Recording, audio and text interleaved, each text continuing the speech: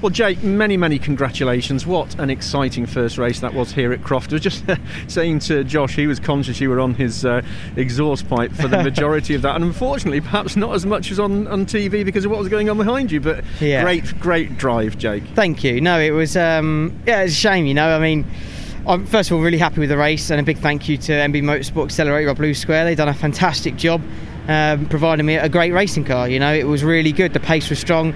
You know, I'd almost match Josh in every instant really throughout the race. He didn't really pull away, and at the end there I started to just come back, and I thought, I might just have a little go, but on the penultimate lap I just locked the fronts going into the last right before the hairpin, and that just dropped enough away, otherwise I might have had a bit of a go, you know, into the last lap. But still, fantastic result for the team, and I'm just thrilled. It was a really good race. I guess when you see the width of a cigarette paper on a corner to go through, there's just a millisecond where your racecraft comes in, and you think, hang on a minute, how am I going to do this? I'm going to be on the podium here, or I'm going to end up in the gravel.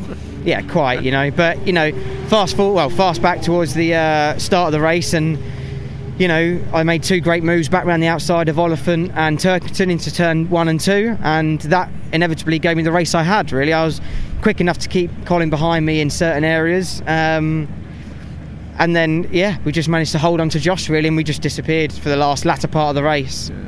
It looks like you've got a good balance on the car. The setup looks good, and you're nodding. And you're happy with it. Yeah, absolutely. Over the moon with the car. It's been great a weekend. It really has. So just try and keep it up now and see how she handles with how much weight have I got? 50 something kilos. Nearly all of it. Yeah, a lot. So see how she gets on.